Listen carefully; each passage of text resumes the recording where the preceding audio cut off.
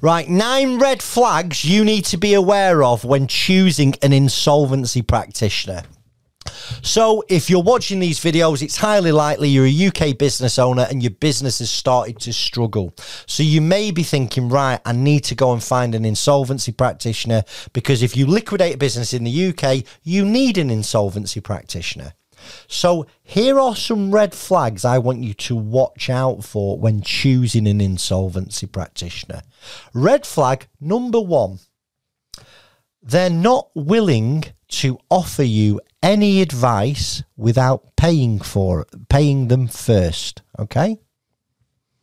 Red flag number 2, they say something like this: right, Mr. Worden, you qualify for an insolvency. Here's my invoice for £4,000 plus VAT. When can you pay it? They do not know enough about your situation to be quoting you a price so early. Red flag number 3, they speak to you like a naughty schoolboy or naughty schoolgirl. And honestly, most people I deal with who have to go into liquidation, they're going into liquidation through circumstances, things happening. A lot of it's not down to them. So you want somebody who's speaking with you with respect, empathy, and giving you some time. So if they're speaking to you like a naughty schoolboy, a naughty schoolgirl, perhaps time to find another one. Point number 4, they won't put anything in writing. So why don't they put anything in writing? I'm going to offer an idea. If they won't put anything in writing, it might be because the goalposts are going to change when you go into liquidation. So there's some great insolvency practitioners out there. And I'll tell you what a really good one does is they listen to you attentively, sympathetically. They ask lots of questions. They understand your position in full. They check for overdrawn loan accounts. They check for misfeasance claims. They perhaps do a bank analysis before you sign the papers. And they give you a full proposal of what's going to happen, how much it's going to cost, and how you're going to pay for it. So if they're not willing to put anything in writing, again, it's perhaps time to find another one. Point number 5. They don't mention this question. Sir, madam, have you got any overdrawn directors' loan accounts? If they don't mention that, that's a red flag to me, because a high majority of directors I speak to today have overdrawn loan accounts. And very, very simply, it means when you've taken too much money out of the company. If I explain it like this, when you're making a profit, you take a dividend, your accountant declares a dividend at the end of the year, and you pay your tax on that dividend and you get on with your life. But if your business is not making a profit, but you're still taking those dividends, your company cannot afford to pay the dividend, which means in insolvency, it gets converted to an overdrawn director's loan. So you've got to check if you've got an overdrawn director's loan account. And if they're not mentioning it to you, that's a red flag to me. Okay. You must check whether you have one, how much it is, and what you're going to do about it if you go into liquidation. Red 1, 2, 3, 4, 5. Red flag number 6. Even though they know that you have inflated your turnover on the application for a bounce back loan, they tell you not to worry about it.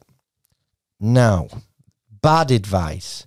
If you've inflated your turnover on the bounce back loan application, you've committed bounce back loan fraud. And what are the consequences of bounce back loan fraud? Well, listen, the most serious cases, it's been prison, criminal records, disqualification, personal liabilities. But there's nothing about you inflating your turnover for a bounce back loan that deems a response of there's nothing to worry about. And I've heard that this week. So, yeah, you want an insolvency practitioner who tells you the bad stuff, We'll tell you what you need to hear, not what you want to hear. Point number 7. They don't answer your questions straight. You know, if I ask you a straight question, I deserve a straight answer. And if a lot of the time when you're speaking to them, it's, you know, it's like talking to a diplomat, you know, or a politician where they're just dodging and bobbing and weaving, and you're not getting straight answers, red flag, perhaps it's time to look for someone else. Point number 8, tip when you're choosing an insolvency practitioner. If they're frightening you so you act fast and scaring you to death, I don't like that tactic, and it causes me concern, because if they're pushing you down the road of insolvency, and don't listen, there's a caveat here, right? If you're insolvent, you must take insolvency advice and you must act fairly promptly. But the stuff you need to check before you get rushed down to sign the papers, you need to take a breath, okay? And you need to look at things like bounce back loan issues, overdrawn director's loan account issues, preference payments, intercompany loans, all the stuff that I've done hundreds of videos on, which you can by all means go and check out the First Business Rescue YouTube channel. But if you're getting rushed into signing liquidation papers without these details being checked, red flag, perhaps time to look for someone else. And finally, point number 9, the 9th tip of helping you to choose the right, 9th red flag when looking for insolvency practitioners. They say stuff like, we'll deal with that down the line, sir. No.